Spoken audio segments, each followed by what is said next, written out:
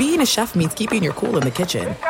And with Resi Priority Notify and Global Dining Access through my Amex Platinum card, right this way. It's nice to try someone else's food for a change. That's the powerful backing of American Express. Terms apply. Learn more at americanexpress.com/withAmex. Whether you're a savvy spender maximizing your savings with cashback rewards, a thrifty rate watcher seeking the lowest interest, or a travel enthusiast looking for extraordinary perks, Kemba Financial Credit Union has a visa to complement your lifestyle and unique needs. Apply today at Kemba.org to unlock a limited-time 2% cash back on purchases and pay 0% interest on balance transfers for an entire year with a new visa from Kemba. You deserve a card that works for you. Restrictions apply. Offer ends June 30th, 2024. Looking to step up your Mother's Day flowers? The Home Depot has an idea. Let Mom's green thumb do some digging with colorful flowers, pots, and premium soils to bring out the most in her patios, walkways, and gardens. Right now, get Vigoro potting soil, just $8.97 for strong, healthy, vibrant plants indoors and outside. Shop our wide selection online and pick up your order in-store and give Mom the gift of a beautiful garden. Get Vigoro potting soil, just $8.97 at the Home Depot. How doers get more done. The Book of Joe podcast is a production of iHeartRadio.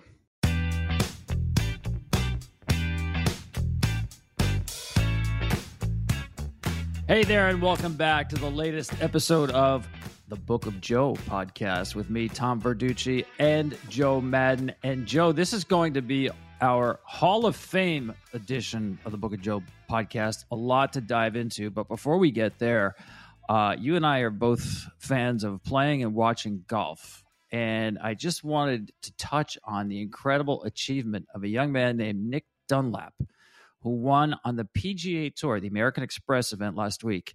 He's a 20-year-old sophomore, an amateur at the University of Alabama. He's the first amateur to win a PGA Tour event in 33 years. Phil Mickelson was the last to do it.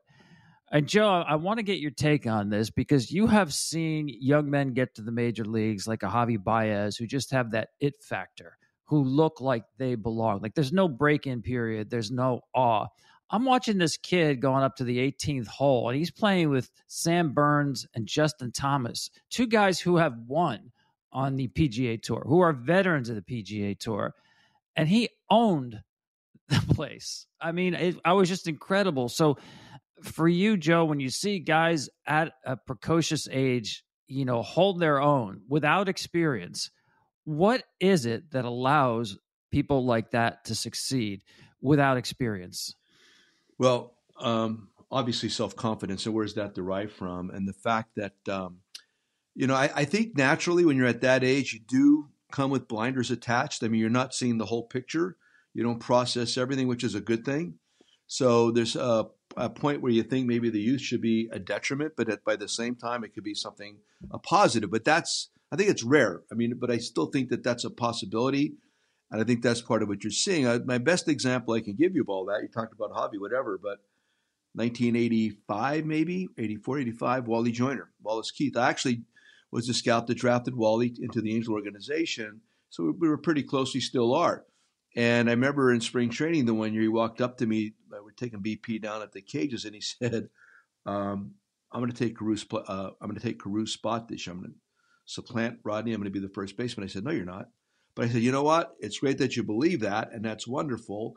And yes, you will eventually, but not yet. So that really taught me a lesson there. He, who had, Wally, BYU out of Marietta, Georgia, a nice player, went down to the third round. People were off him because they thought his power was below, but his glove and everything else were good. But what they did measure with Wallace Keith was the self-confidence level. And that is like, I didn't know it was that great, actually, as a signing scout either. I can't admit to that. But that was the big thing that propelled him. He's good. He was really good. But, man, he had this inner thing about him that he was able to keep the blinders on. He thought he was the best. He went out and played like he was the best. And he believed that he belonged there. That's the level 3 we talk about. 5 levels of being a professional. Level 1, happy to be here. And level 2, survival. I like this. I want to stay here. And you want to get the guy to level 3. I belong here. I can do this as quickly as possible. When a guy like Dunlap just jumps right into level 3, Wallace Keith jumped right into level 3. There's guys that are like that. And there's this strong sense of belief in themselves. And it's just, normally it needs to be nurtured. And when it already comes kind of like equipped with it, that he already got that bell and whistle already attached to him, that's pretty solid. So that's how I see it. It's not normal, but then again, I could see it. And my God, I mean, what he did is ridiculous. I think there's going to be a resurgence in Dunlap golf equipment after that. That's a name from the past. Right. I'm glad you brought up sort of nurtured, because for the most part, I think with a lot of these guys, it is nature. It's innate in a lot of these people who just are wired that way. But I believe, Joe, that what we're seeing with Nick Dunlap and what we're seeing with some major league players now, because there were more players 23 and under last year who hit 23 home runs than ever before in the history of the game.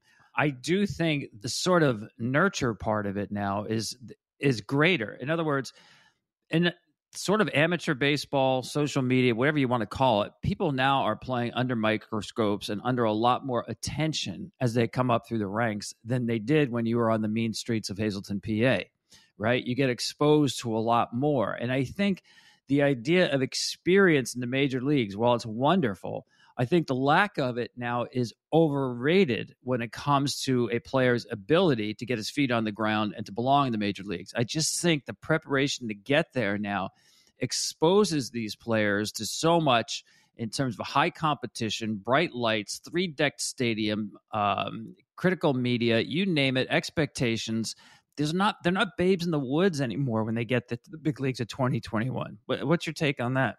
Yeah, I mean, I listen to interviews sometimes with these really young guys doing interviews, just exactly what you're talking about. And I say to myself, damn, I would have never have been able to express myself as well as that kid did at 22, 23, 24. I think it is a product of the way media is handled today, and social media in particular, where these guys are constantly exposed to like being interviewed at earlier ages, or they're constantly in front of the camera on a cell phone even, and they're performing in front of the cell phone comfortably.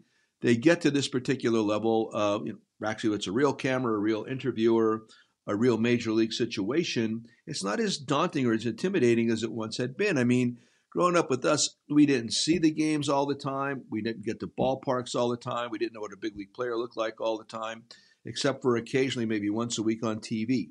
So there was more of a being in awe of these people, like they were otherworldly, they were superhuman, they did not put their pants on one leg at a time. We thought all that stuff.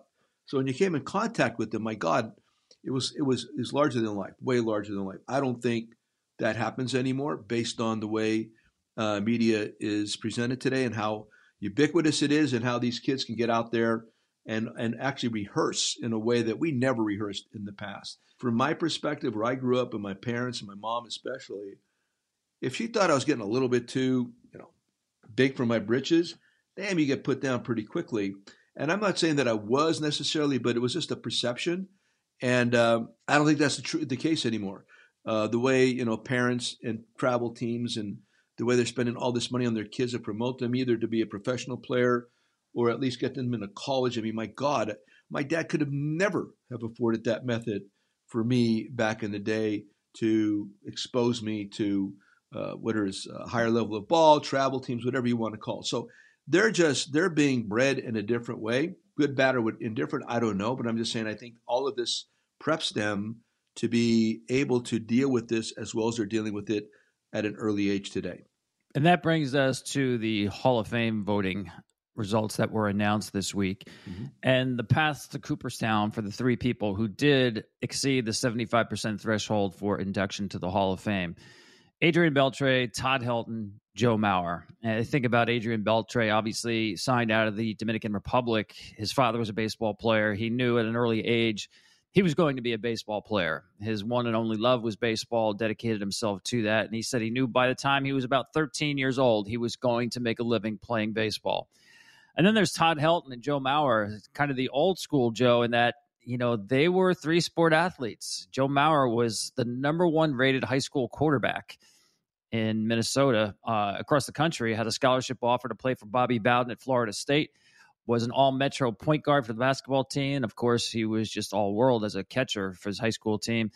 And Todd Helton wound up playing both sports at the University of Tennessee. In fact, started a quarterback ahead of Peyton Manning, although, as Todd Helton said himself, there were days during football practice where he'd leave early and go hit in the cage. He knew his future was in baseball and not in football. But one of those, or two of those guys have backgrounds that we don't see a lot of, the multi-sport athlete. First of all, Joe, your quick take on the class of 2024, Adrian Beltre, Todd Helton, Joe Mauer.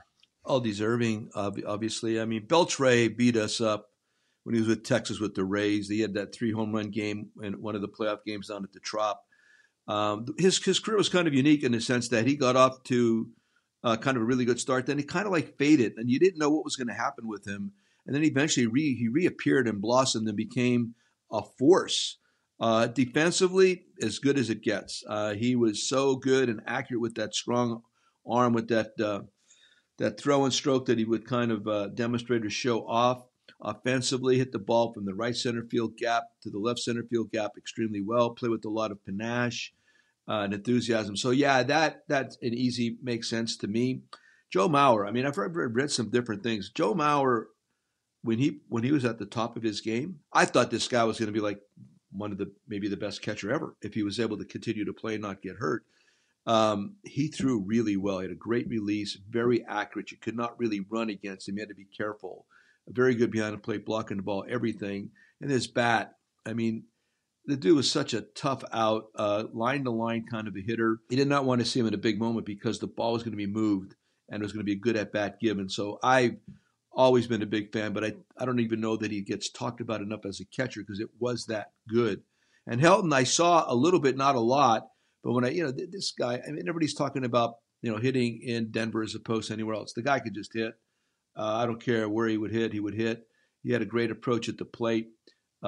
He's just one of those quiet kind of a baseball assassin kind of dudes. Just like very focused and directed and didn't make mistakes. Probably the training of his quarterback days also at Tennessee. But all three, three of those guys easily the best of the generation of players that they grew up with as an opponent. Man, you did not want to see any one of them in a crucial moment because they're just going to put out a good at bat. And for me, like I said, Mauer took away the running game. We with the Rays, we could run, and you had to be very careful. You really had to work to get a pitcher that was slow to the plate because this guy was that good with his arm. Well, let's dive into them and start with Adrian Beltre. He got 95% of the vote. Listen, it doesn't matter what percentage you get as long as you get in. I get that, and I don't like making a big deal out of who didn't vote for somebody. I don't know why you would not vote for Adrian Beltre. I mean, more than 3,000 hits, more than 475 home runs, more than 4 Gold Gloves. He and Willie Mays are the only 2 players in baseball history to hit those 3 thresholds. So what does that mean? It doesn't mean he's Willie Mays. It just means he was really good at many sides of the game for a very long time. That's a Hall of Famer. And Joe, I want to get your take on this because when I watch guys play, I love to watch great players, and he did some things, and you alluded to this, that others didn't. The way he had such a strong throwing arm, he could throw flat-footed and just zip the ball across the diamond, making it look easy. I thought the bare hand play coming in from third base, he made as well as anybody. He did that very athletically where he would fall and throw sidearm and just throw a bullet over the first base. And, of course, I call it the wedding proposal where you would drop on one knee to take a breaking ball. It's his way of buying some time to keep his hands back, just sink into your legs like a lot of guys do. But he would sink all the way to the ground. His back knee would hit the ground, keep his hands back, and take a ball out of the ballpark to sit on those slow breaking balls. Just amazing to watch this guy play. But when I think about Beltre, I think of the joy he had playing the game. This dude had fun playing the game. We all know how hard this game is, and it is a grind. And he brought such a joy that you could see that fans could share his joy for the game. And you see that in the way he posted all the time. This guy wanted to play. You look at his games played year after year after year, kept his body in good shape. His defense was still good towards the end of his career. So when I see a guy having fun playing a very difficult game, man, that just resonates with me. And I think a lot of fans really tapped into that joy. Agreed. And part of that is, too, I've always felt really great players do certain things indigenous to them. If you talk about the play where he came in and threw kind of falling away, that really just activated his wrist. That's a drill I used to do with catchers, only had them throw over the top. But his coming in and then kind of like falling back was just activated his wrist to the point where you saw those wonderful, accurate throws to first base, unique to him. The genuflection, Reggie Jackson would do that on occasion too, but to intentionally do that as often as he did, again, something unique to him. Stan Musial, peekaboo stance, as an example. Ted Williams, the way he hid his hands behind him a little bit. Julio Franco with his hands way above his head and brought him on down Yastrzemski. A lot of great Bob Boone, the way he sat. A lot of really good players had a physical attribute or a method of doing things that it'd be almost impossible to teach to a young kid to do. They did it themselves, which speaks to their natural body movements and their athleticism. And that's what he was all about. And he did play with a lot of joy. Andres and him would really play off one another between third and shortstop. And I've always appreciated that with him. I'd always like joke with him a little bit from the dugout. He had a ball. He had a blast when he played. I'd like to see more of that. This pure, it's a joy, but it's a respectful joy. The other side could actually enjoy watching it too, because he is so good. He played the game hard and with respect. He always ran hard too, man. It's just that I don't want to say the game came easily to him, but the game came more easily to him than most people. We're going to get into Todd Helton and Joe Mauer, and there's a fourth Hall of Famer that we need to talk about also who will be inducted this summer. We'll be back with those thoughts right after this. This show is sponsored by BetterHelp. People don't always realize just how much their negative thoughts and experiences stick with them and weigh them down. You may find your brain constantly running through a highlight reel of bad moments. That comment your friend made last week that hurt your feelings. That frustrating thing your mom does. Or that silly thing you said in a meeting. Maybe it's time to get it all off your chest. Whether it's a tiny annoyance or something much bigger, talking about it can give you some relief and lead you to a potential solution. That's where therapy comes in. It's a safe space to share whatever's weighing you down and learn to process it so your internal highlight reel can focus on the good stuff. And BetterHelp offers affordable online therapy on a schedule that works for you. Connect with a licensed therapist by text, phone, or video call. Start the process in minutes and switch therapist anytime. Let it out with BetterHelp. Visit BetterHelp.com/bookofjoe today to get 10% off your first month. That's BetterHelp, HELP.com/bookofjoe. This is it. We've got an Amex Platinum Pro on our hands, ladies and gentlemen. We haven't seen anyone relax like this before in the Centurion Lounge. Is he connecting to complimentary Wi-Fi? Oh, my. Look at that. He is. And you will not believe where he's going next. The Amex dedicated card member entrance for the win. Unbelievable. When you get travel perks with Amex Platinum, you're part of the action. That's the powerful backing of American Express. Terms apply. Learn more at americanexpress.com/withAmex. Whether you're a savvy spender maximizing your savings with cashback rewards, a thrifty rate watcher seeking the lowest interest, or a travel enthusiast looking for extraordinary perks, Kemba Financial Credit Union has a visa to complement your lifestyle and unique needs. Apply today at Kemba.org to unlock a limited-time 2% cash back on purchases and pay 0% interest on balance transfers for an entire year with a new visa from Kemba. You deserve a card that works for you. Restrictions apply. Offer ends June 30th, 2024.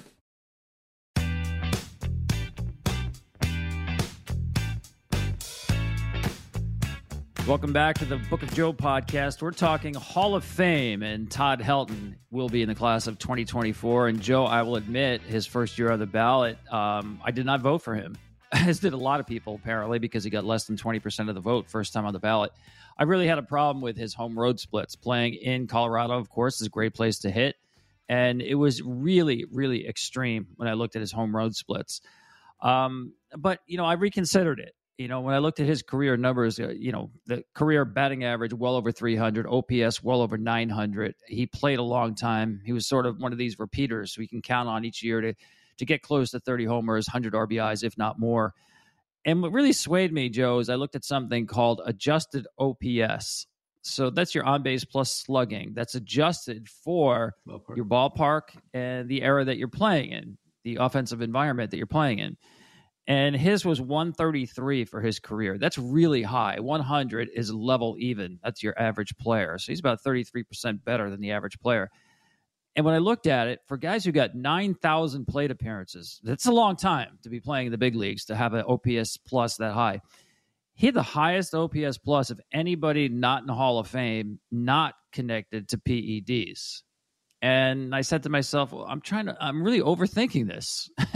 This guy's a Hall of Famer, measured against a stat that does take into account the Coors Field effect.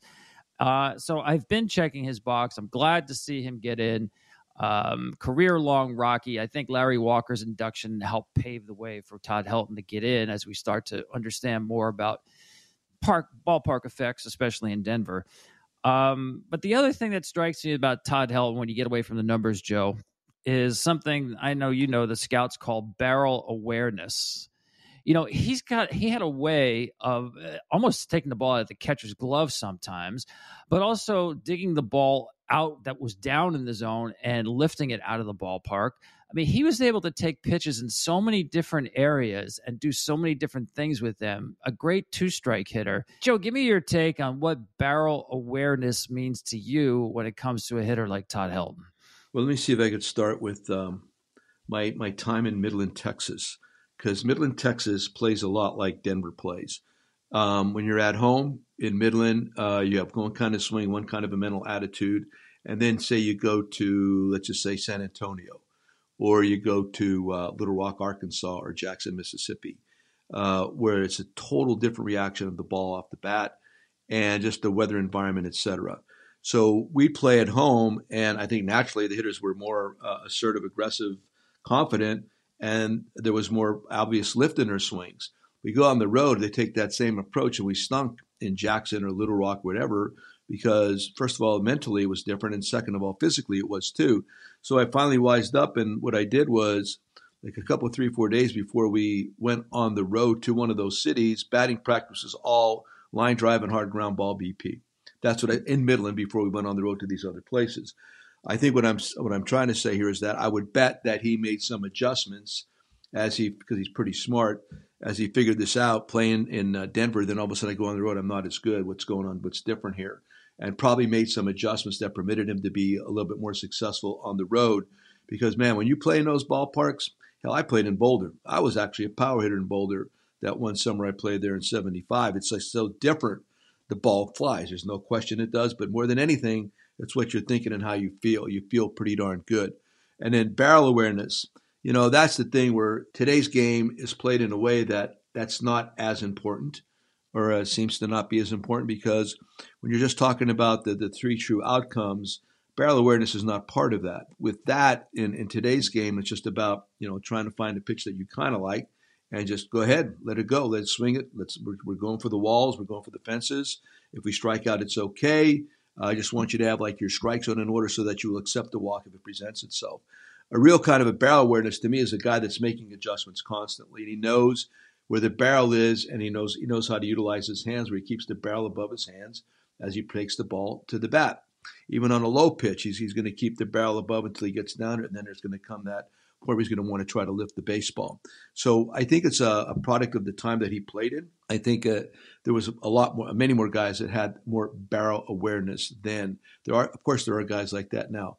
I think as we move this further along, and if strikeouts become less acceptable than they were maybe 2 or 3, 5 years ago, you're going to see more guys that you can say have great barrel awareness, choking up, looking away, moving the ball to the opposite field, really literally trying to take the ball out of the catcher's mitt. The farther the ball is away from your body, the deeper you let it get in order to make contact. The closer the ball is to your body, the longer the swing is, because you got to catch the ball farther out front. This is the kind of things that hitters practice that really are into awareness with where the barrel is. And when you get guys like that, man, it's fun. I don't like foul balls with less than 2 strikes on pitches that you like, but I've always said foul balls with 2 strikes are a good thing, because you're frustrating a pitcher a lot of times on a pitch that he makes. That's a good pitch. And if you have good barrel awareness, if you can just flick that thing, Orlando Palmeiro, outstanding at taking a pitcher's 2-strike pitch, moving it, getting it over our dugout, and all of a sudden gets to the next pitch and does something well. This is the kind of thinking that these guys go through. And that's why he was such a great hitter. I don't know for sure if he thought in those ways, but I bet some of that was part of his thought process. And I love hitters like that. They cause the other team's pitcher to throw more pitches. Your guys see more stuff. Confidence comes back to your side, and that's where you move the conga line from 1 through 9, and you play team offense, and that's a lot of fun. Yeah, that reminds me in today's game of Freddie Freeman. Freddie is the king of foul balls in today's game, and that really is part of what makes him so good. And just to double up on your take on Coors Field, you're dead on that. It is a great place to hit, and not so much because the ball travels far. It's because the outfield is way too big. I mean, you just dive balls into the outfield. There's just too much grass to defend out there. That's right. I don't like watching games there for that reason. Nobody gets thrown out at home plate on a single. Everybody goes from first to third. I remember Jim Leland saying, they built the park all wrong. They should have built another version of Fenway Park, built really high walls because there's too much ground to defend. And I remember Don Zimmer saying advice to managers when they go to manage there, don't start managing until like the 5th or 6th inning. That's right. Because somebody's going to give up a crooked number early in the game, but you can't go into your bullpen that early every single day if you're even as a visiting team with a 3-game series. So 100%. Weird place to play, but your point about the constant adjustment is dead on. And I've talked to guys about this. As a hitter, you see obviously the ball's not breaking as much in Denver. So when you go on the road, now the same breaking balls are spinning more. You have to recalibrate where your radar system is detecting where that ball is ending up in the hitting zone. And think about going through that back and forth every other week in the course of a season over 6 months. That's tough. Final thought on that. I remember Tom Glavine telling me that he was more sore after pitching a game at Coors Field than anywhere else because he felt like he had to strain so hard to finish his pitches there. It's hard to grip the baseball, hard to get it to move the way you want it to move. So that extra effort on every pitch is physically taxing, to say nothing of, you're a mile high, and the oxygen depletion does have an effect when you're playing there. So kudos to Todd Helton. Great place to hit, yes, but there are some downsides as well. Yeah, all of that. And it's funny you should mention that. Anytime you throw a baseball or a football, whatever, you're going to throw the ball the best when you feel like you're not doing anything at all. But you're still getting, it's almost like, hitting a golf ball well. It's just a nice, easy, rhythmic tempo swing in golf. It's the same thing with an arm stroke in baseball or in football. You get this tempo about the way you're throwing the ball, and everything just happens at the right time, and the wrist releases and the ball snaps out. You feel it off your fingertips as you're releasing the ball, and boom, there you got your spiral, or there you got really nice back spinning 4-seam fastball or 2-seam, whatever you want to do. So yeah, when you feel like you have to apply more effort, Joe Coleman, great advice. And as a bullpen coach, I used to utilize it when I watch the guys out there bumping and grinding to try to do whatever, manipulate his breaking ball, get more on his fastball. The line is, don't try to manufacture velocity. The moment you start attempting to manufacture velocity, it's going to go the wrong way. You're not going to do it A, B, and then you have a chance to hurt yourself because you're doing things differently in the way that stroke is performed. So for anybody listening, any kids, whatever, you got to get to that point where when your stroke is good, when your timing is good, your tempo is good with release, right down to the point where I used to get like really heavy calluses on my fingertips when I threw so much BP, and I knew when my stroke was right. And it was effortless, and you could throw like a half hour, 45 minutes, even more than that every day for months at a time. It's because the rhythm was so good, the tempo was so good. There wasn't that strain at the end. And so I understand completely what he was talking about. And even for that matter, like I said, it's the same thing with swinging a bat or a golf club. When you get that good tempo working, man, everything happens at the right moment, and that's where you get your maximum ability. And then there's Joe Mauer. You talk about hitting the ball out of the catcher's glove. Joe Mauer was one of the most balanced hitters I've ever seen, Joe. Mm-hmm. And, I remember doing a cover story with Joe years ago for SI. And, he talked a lot about this contraption that his dad built, the Mauer quick swing, where you would drop the ball in this little chute and it would roll down sideways and make a turn and then drop, almost like the ball was coming out of the sky. And then you would hit it. It's like the reverse of hitting off a tee. The ball's actually coming down, but you're not sure when it's coming out. So you literally have to be super quick to catch this ball cleanly as it's dropping out of this chute. And it's something that, Joe did, I don't know how young, I want to say 6 or 7, certainly starting out playing baseball. And when I looked at his stroke, Joe, I mean, I'm glad you said something earlier about guys do something very unique, the greats of the game, whether it's Beltre, the wedding proposal swing, or Stan Musial looking around the corner in his batting stance. And for me, it's Mauer's swing. It's as connected of a swing as I've ever seen.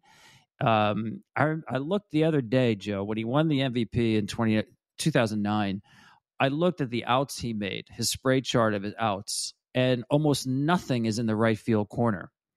And he actually, an entire year, more than 600 plate appearances, flied out to right field. I think it was twice the entire season. You could not get Joe Mauer out front of anything, always on balance. And one quick story, Max Scherzer and Joe Mauer matched up a lot, both in the AL Central. Scherzer in those days with the Tigers. And Joe Mauer would own him. He would take changeups away, slap him to left field. He would take fastballs in and hit line drives up the middle. After years of this going on, Max Scherzer said, you know what? I need to invent something to get Joe Mauer out. He's hitting everything that I throw. So Max Scherzer invented the cut fastball he has today, specifically to try to get Joe Mauer out. And the first time he threw it, he got Mauer to swing and miss and strike out for the first time he'd ever faced him. And I think about that story because Joe Mauer was that good that he would make someone as good as Max Scherzer say, I need to find another pitch. I need to invent another pitch to get this darn guy out. Jeter, he's the opposite of Derek Jeter. I mean, Jeter was the same way from the right side. I mean, everybody knew Derek was going to hit the ball from left center to the right field line all the time. Rare, if ever, did he hit the ball down in the left field corner. You knew it. And the same thing with Mauer. You knew it was going to be inside, which when guys are like that, like you're talking about, they're going to take the ball right out of the catcher's glove. They're going to wait as long as they possibly can. They're not going to commit too soon. They're going to look like they're going to be late, but I promise you they're going to keep making adjustments as the at-bat goes on. So they were like oppos. I mean, Jeter from the right side, Mauer from the left side. They're really tough, and it's hard to get a hitter disciplined enough to really want to adopt that kind of approach. But also when it comes down to the way hitting is taught, of course, there's a lot of guys that just wanted you to pull the ball too, and that's to realize your maximum power potential. So it's like, what do you want? What do you want from this guy? What's he going to bring to bear? Is he just going to be pure power? I want to get the ball up in the air. I want to pull it as much. Or is this guy just a good hitter that we're going to sacrifice some power to really benefit from all the different things that he can do, manipulating the head of the bat, letting the ball travel a little more deeply, utilizing the whole field. And that's what these guys did. So when you go to a spring training, you got your group, kids coming up, you're as a scout. What is this guy? Tim Salmon, outstanding at driving the right center field gap when I had him young. And still I kept it, but although he learned to pull the ball. Damian Easley, same thing. Garrett Anderson, left center field gap. Jimmy Edmonds, left center field gap.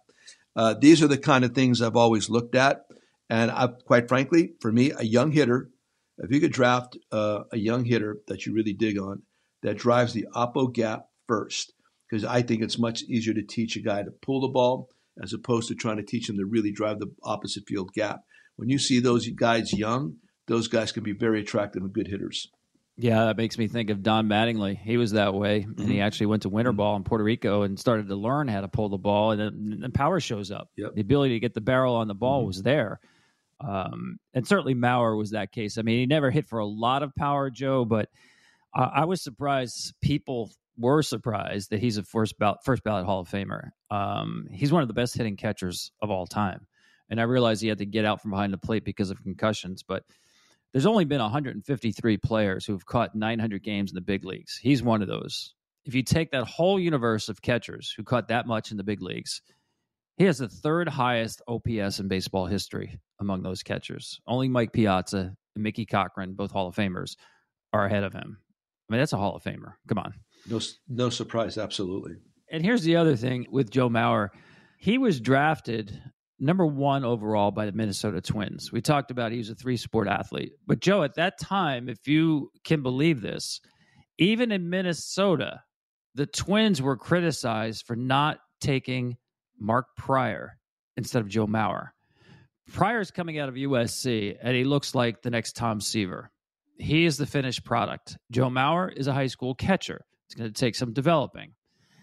People thought the Twins were being cheap by not drafting Mark Prior. Prior goes to the Cubs at number 2, gets a signing bonus of $10.5 million, a record at that time.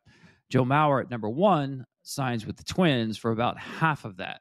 Now, listen, maybe the Twins did have finances in mind when they made this decision. But Joe, a lot of people talked about Prior being a sure thing. He's a pitcher.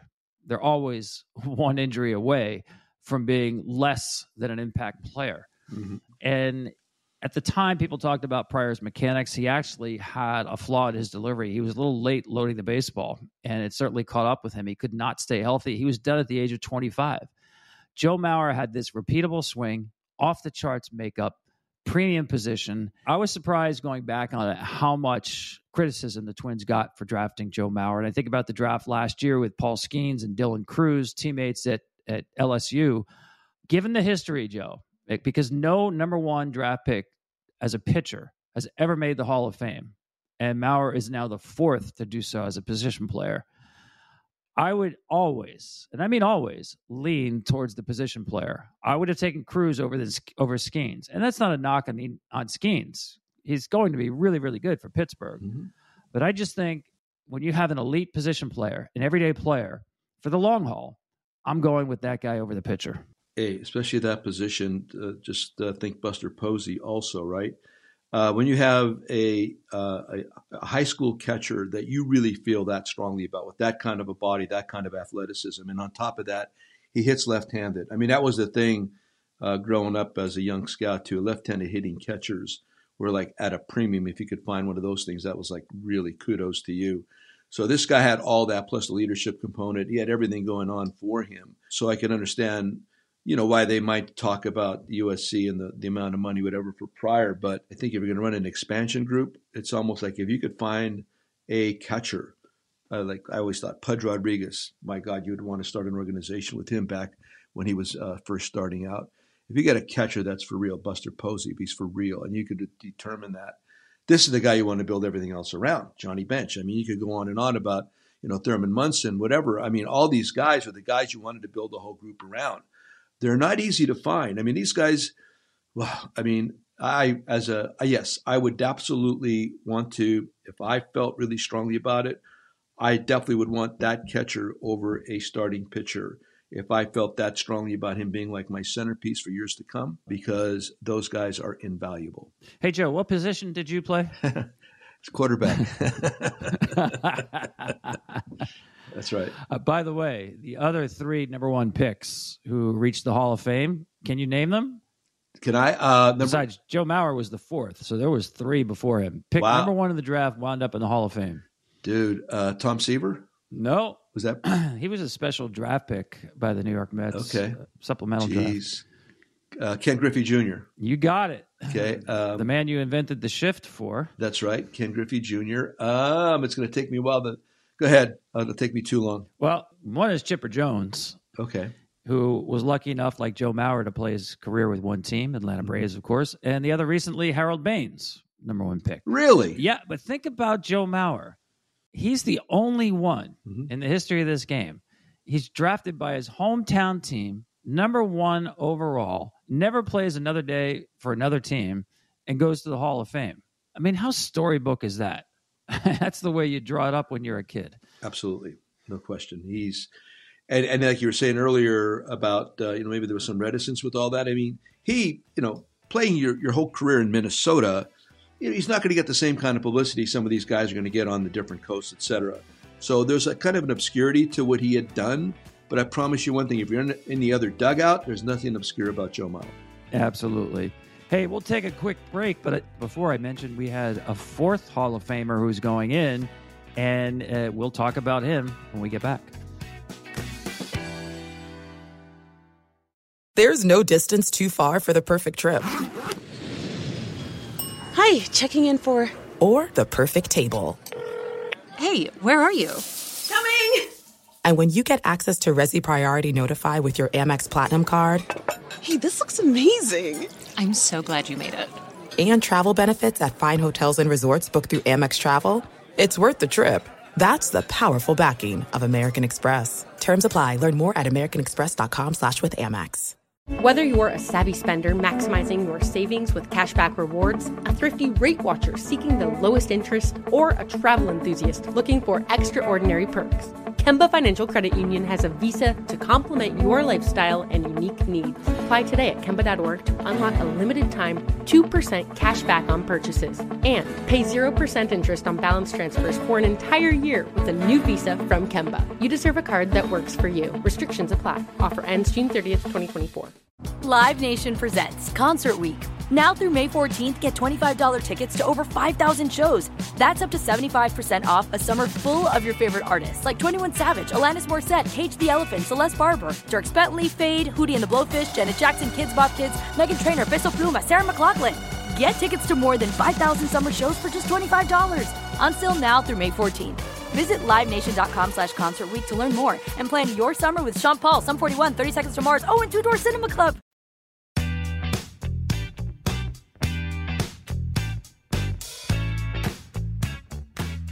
Okay, Joe, so this summer in Cooperstown, New York, we'll be sitting there listening to the Hall of Fame speeches of Adrian Beltre, Todd Helton, Joe Mauer, and the fourth, Jim Leyland, who was inducted by the Eras Committee.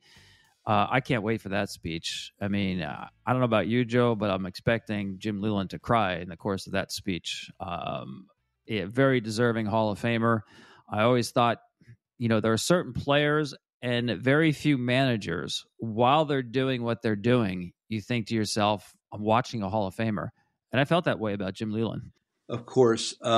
Listen, I got to know Jimmy through Don Zimmer. I mean, of course, I knew who Jim was, and but Jim and him were really tight. So that's how I got my in with Jim. And then here came the time where you have to manage against him. And I'm a young manager with the Rays, and I swear to God, I mean, you go into that game and it's like it's having to know where so-and-so is on the court at all times or on the field at all times as an athlete, as a player. You just gave him that much respect. The fact that he's got to know something that I don't know. He's got to see something that I don't see. That's how I walked into that game the first time. I think it was in Detroit. So he had all that going on. And then when you talk to him, it was so identifiable. I mean, the way he came up and the way he came up were very similar. Where we came from, our backgrounds, all that was very similar. And so when you manage against somebody like that, and I've always said this, a guy that's really rooted in a strong minor league background, heads up, because these guys have tried everything on backfields and outposts and whatever, and they've seen everything, and they've ridden a lot of buses, and they're not going to shy away from a tough conversation. They're not getting an umpire's face. All this stuff about him, you had to pay attention. And that was my thought when I managed against him. It was just different. It was just different knowing he was in a dugout. I felt that way about Piniella. I felt that way about Boch. There's certain guys that, listen, I respect everybody. No, don't get me wrong. But there's others that they really, it's like when you face a good pitcher as a hitter. They just bring out the best in you, I think, because you're not going to sit back. You're not going to relax at all because you believe they're not going to miss anything. Thus, you cannot miss. You got to stay on top of your stuff too. Yeah, you mentioned similarities, Joe, and that they are striking. I mean, both of you guys more than paid your dues before you got a chance in the big leagues. Jim Leyland managed, I believe, 20 years, managed and coached 20 years in the minor leagues. He came up and earned his dues and waited. And as you said, you never wanted anything before your time. There's certainly no sense of entitlement for people like you and Jim Leyland. You earned what you got, and I think your players all respected that. And Jim Leyland is now only the fourth manager to go in the Hall of Fame who never played a day in the big leagues. Think about that. I mean, it's hard enough just to get a big league job, as you know, without having that on your resume. The fact that you were a major league player, which, let's face it, that gets you a foot in the door. It gives you a reputation that you can kind of work off of. Frank Silly, Joe McCarthy, Earl Weaver, Jim Leyland, the only four managers never played a day in the big leagues and made it to the Hall of Fame. And the other similarity you have with Jim, Joe, is your ability to turn different franchises around. I think only you and Jim Leyland have been able to take teams that lost 100 games, 2 franchises that lost 100 games, and have them playing in the World Series just a couple of years later. That's doing it once is hard enough. To do that twice. So I see a lot of parallels in your careers, and hopefully there's a day where you're recognized as Jim Leyland is going to. And as I said, Jim Leyland, I can't wait for that speech because I know everybody who has played for Jim Leyland loves Jim Leyland, and they do that out of as much respect as it is admiration. By that I mean he's not afraid to call out Barry Bonds, but he's also going to put his arm around you. And you've used a similar line, Joe, and I'll quote Jim Leyland. Mm-hmm. Sounds like he stole it from you, but I'm sure you both came up with this originally.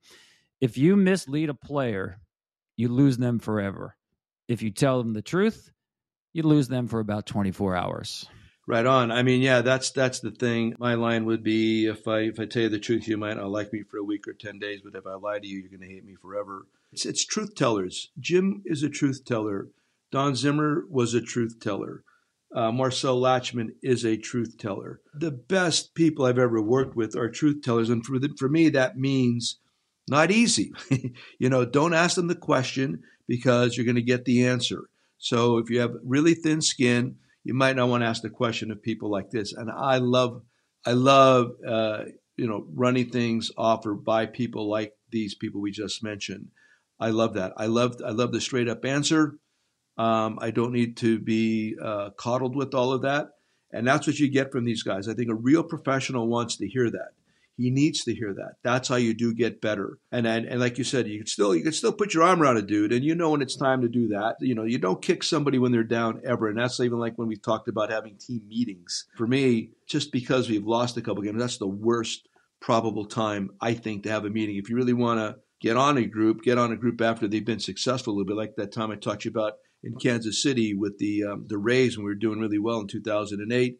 And all of a sudden I thought we won, but we had a bad day and we're on the road. And I told Davey, get him in the clubhouse. This is the right time. And I went absolutely ape crap on these guys because it was the right time to do it. When the teams lost 5, 6, 7, 8, 9, 10 in a row, which we did a couple years ago with the Angels, to me, that's when individual kind of stuff is more necessary, or players need to get together as a group. And that's where they need me to be consistent and see that I got their back. I understand what's going on. Now, listen, if there's a lack of effort, if I perceive a lack of effort, that's different. That's when then it does require intervention. But if you think things are in order and they obviously are trying, and it's just not working out, a lot of bad luck happening, whatever, it's a different tact. And that's why you have to have your thumb on the pulse all the time. And you have to make these kind of determinations based on what you're seeing, what you believe, and not to be influenced by those around you that, their sensibilities, because they've never done it before, want you to get angry or upset or fire on somebody or fire somebody. Not true, man. It's not necessary. Every situation is different. Every person is different. Requires a different kind of tact based on, for me, a lot of experience. So Jimmy was and is great at that, and I've enjoyed my conversations with him.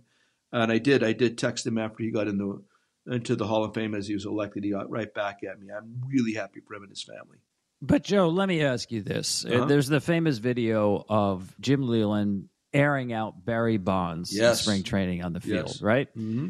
Bonds was moping around. He was tired of the Pirates taking the arbitration. He actually, said some things about or to the coaching staff, which Jimmy didn't want to hear. And Jimmy finally had enough. And yeah, there were cameras and microphones, and they picked it up. Jimmy said he was tired of kissing his butt. Basically told him, you don't like it, get out of here. So my question is, could anything like that happen today? And I'm not talking about having cameras there.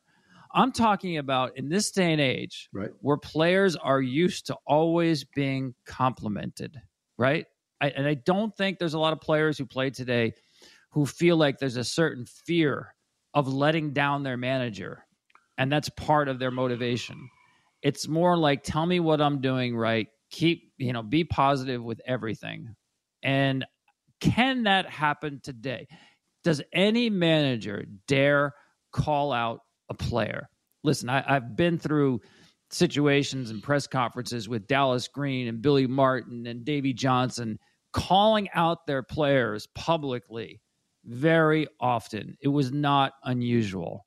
It never happens now. So even without cameras around, without a press conference, without microphones? Could that happen where a manager actually goes after a player the way Jim Leyland did Barry Bonds? Can that happen today? I don't know that it can. I honestly, I'm thinking as you're talking about it, only because there'd be a banding against the manager among the group. That would be my first take. And you'd have to be really certain of this. In the eyes, if the manager knows in the eyes of the rest of the group that whomever this player is or this person is absolutely at fault here, whereas the players can actually see and understand that you might be able to do that.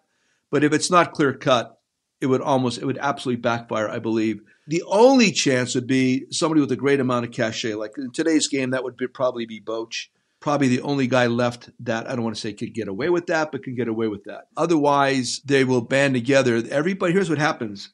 Everybody looks for allies. If you go after, not necessarily go after, but if you attack or whatever you want, however you want to describe it, a player, then there's going to be this search for allies to come together with whomever this person is, and they all rally around this player and say, do you believe he said that about so-and-so or a guy? And at that point, it becomes, it becomes highly detrimental, and it infiltrates the fabric of the whole group. And before you know it, they can shut you down. I don't know what happened in Milwaukee right now with the Bucks. Maybe you know better than me. But, I mean, that was a classic example. I don't know anything, but what I read, how this group, it seems, have banded to get rid of their coach. The other day when I was watching the Eagles game, we've talked about this. It really looked that way to me. And I'll say that, I'm saying it now. I mean, it was really frightful in the sense that it looked as though that team obviously quit on their coach for whatever reason. I don't know. That would be the problem. And I think it could happen because today's player is not used to hearing that kind of stuff. They do kind of crumble as opposed to fight in a good way back when you receive that kind of criticism. Quite frankly, I played for a lot of guys like that, and I kind of like it. And I still want you to tell me when you think I stink, Tommy, you need to tell me I stink, and I want to hear that. And I think that's a good thing.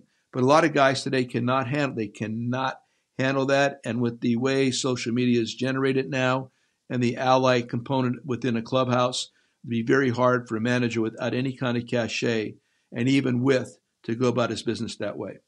I agree with you. And I think the way to frame that incident with Barry Bonds is that those two guys were and remain very, very tight. Barry Bonds said, I would have went through a brick wall for that man, and I would still do it today. And I would be shocked if when Jim Leyland stands up there in Cooperstown in July and makes his speech, I'd be shocked if Barry Bonds is not there. Mm-hmm. He means that much to so many players, including the guy he aired out with cameras on the field in Bradenton, Florida, that spring training. That tells you a lot about Jim Leyland, that you can do something like that and still have tremendous respect from the player.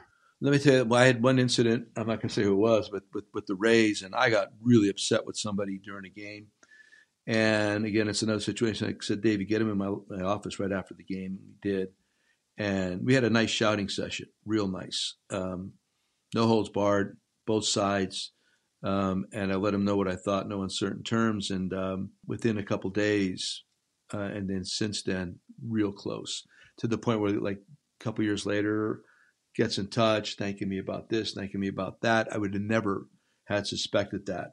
So a lot of times through confrontations like that, there is a lot of respect regarding that. Again, because you'd much rather hear it from whomever, the source, as opposed to hearing all that criticism from somebody else said about you.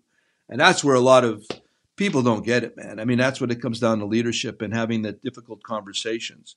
When they pass that conversation off to an associate to have with that particular player person, never comes out well. You need to have that conversation yourself. You need to augur out time and have that conversation yourself. For as tough as it is, you need to get that done. Like almost 100% of the time, whomever that's with and how hot it might get, I don't know, maybe like I said, a week or 10 days, a couple of weeks, and maybe a year, by the end of it, you're going to come back with a really tight friend because you shot him straight or he shot you straight, and both sides appreciate it.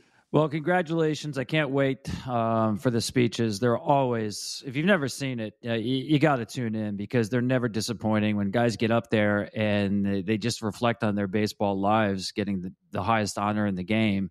Some move to tears. Some are incredibly funny. A guy like Ted Simmons was like this incredible statesman up there, the way he delivered his speech. If you haven't seen it, check them out. This year it'll be Adrian Beltre, Todd Helton, Joe Mauer, and Jim Leland. And believe me, it'll be worth your time. There will not be Billy Wagner. Unfortunately, he missed by just 5 votes and has one more year left on the ballot. The most dominating closer of all time when it comes to just suppressing offense. Lowest batting average against, highest strikeout rate. Billy Wagner, one of the premier specialty closers. As the position began to change, Billy Wagner did that as well as anybody in terms of just being a handful to bat against. So hopefully his season or his year is coming next year with an induction in his last year on the writer's ballot. Tommy, can I ask you one question? Yeah. Is WAR that valuable of a tool right now regarding why somebody is considered good or not good? I mean, I know I've read about his WAR. It was kind of minuscule, which is almost difficult to understand. Why has that become such a indicator of greatness? And because I don't even know how it's generated. You probably know much better than I do, but it's become such a popular phrase that's utilized to the point it's become ubiquitous in the sense that it's kind of the way that we're going to measure a baseball player now. To you, because you have to do voting. You study this stuff more than I do. I've noticed, and I do look at that sometimes when people are talking about one guy being better than the other. But I know that Billy Wagner's WAR is like not even 30. I mean, how does that happen, and is it that important? Yeah, it's a great point, Joe. And especially for pitchers, WAR is sort of useless. WAR puts a great premium if you play defensively in the middle of the field. And I get it on the importance of the spectrum of defense, that you play in the middle of the field, as you mentioned with Mauer catching. That's important. So it's not really helpful in terms of pitching, and it skews numbers overall. It's a really good rule of thumb. It's an attempt. It's literally an attempt. It's not a measurement. It's an attempt to boil somebody's value down to one number using offense and defense and combining those. But it's so flawed that if you just, and this is the mistake writers make, they'll use it as an actual measurement. And it's not. It's a good rule of thumb. If you think that Lou Whitaker was a better player than Yogi Berra or Reggie Jackson, you'd be laughed out of the room. But that's what WAR tells you. And people look at Andrew Jones, and a lot of people voted for Andrew Jones. I did not. To believe his WAR is to believe literally that he was twice as good defensively as Willie Mays. He was twice as good as Willie Mays on defense. I'm sorry. I'm not buying that. I saw Devon White, Joe. You saw him. I saw Torrey Hunter.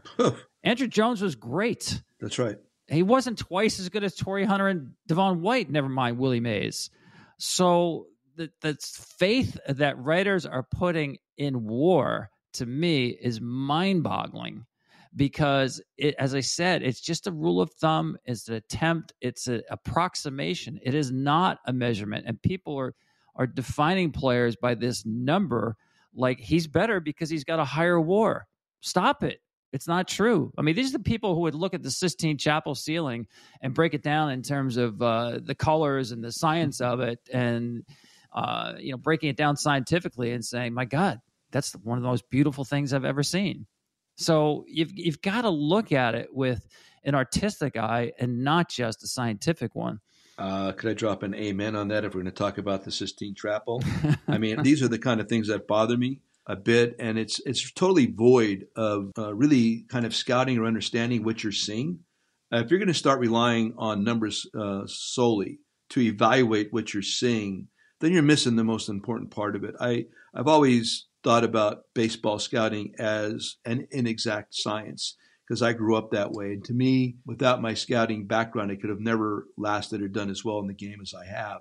And it's an inexact science, and it is about body movement and observation and watching for lack of a better term, body language. Be set aside from, again, natural skills, which you can look for, arm strength, speed, whatever. They're all combined, and you just can't, to reduce it to a number, it just doesn't do it enough. That doesn't do it nearly enough justice, obviously.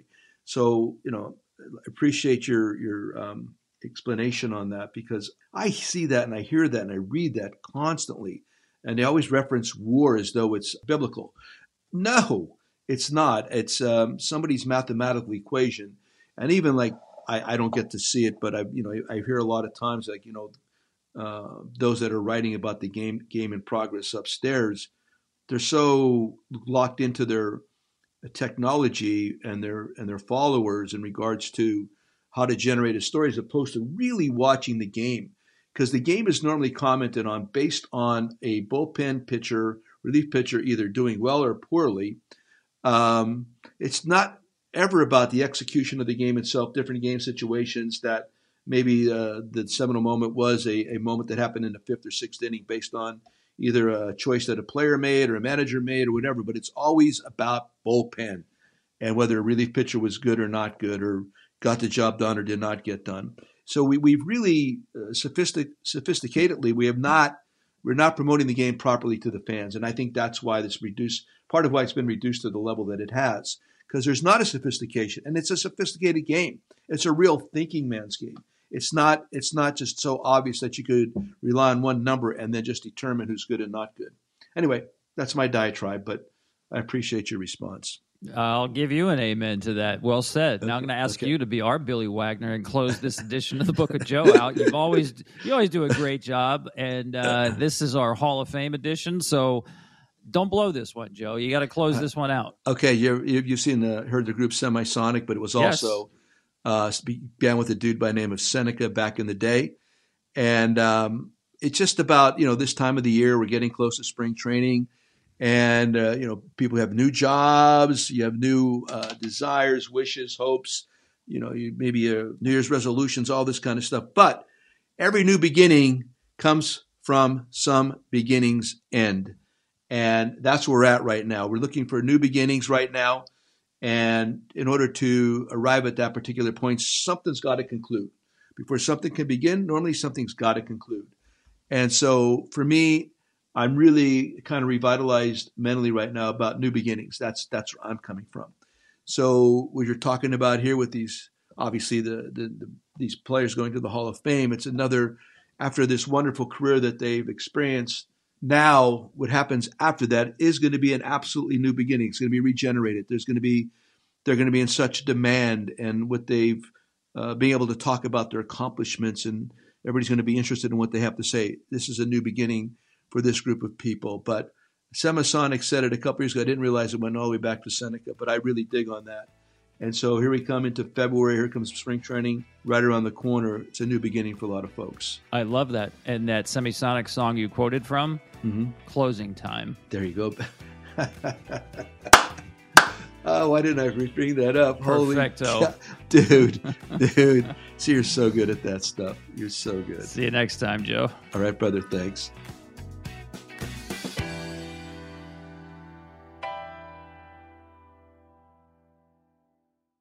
The Book of Joe podcast is a production of iHeartRadio. For more podcasts from iHeartRadio, visit the iHeartRadio app, Apple Podcasts, or wherever you get your podcasts. This show is sponsored by BetterHelp. It's a simple truth. No matter who you are, mental health challenges can affect you, and how you manage them can make all the difference. That's why everyone should have access to mental health support that meets them where they are and helps them get through. BetterHelp provides online therapy on your schedule. It's flexible, simple to use, and more affordable than in-person therapy. Connect with a licensed therapist selected just for you. Learn more at BetterHelp.com. That's BetterHelp.com. Whether you're a savvy spender maximizing your savings with cashback rewards, a thrifty rate watcher seeking the lowest interest, or a travel enthusiast looking for extraordinary perks, Kemba Financial Credit Union has a visa to complement your lifestyle and unique needs. Apply today at Kemba.org to unlock a limited time 2% cash back on purchases and pay 0% interest on balance transfers for an entire year with a new visa from Kemba. You deserve a card that works for you. Restrictions apply. Offer ends June 30th, 2024. Getting ready to take on spring? Make your first move with the reliable performance and power of Steel battery tools. From hedge trimmers and mowers to string trimmers and more, Right now, you can save $50 on select battery tool sets. Real STIHL. Offer valid on select AK system sets through June 16, 2024. See participating retailer for details.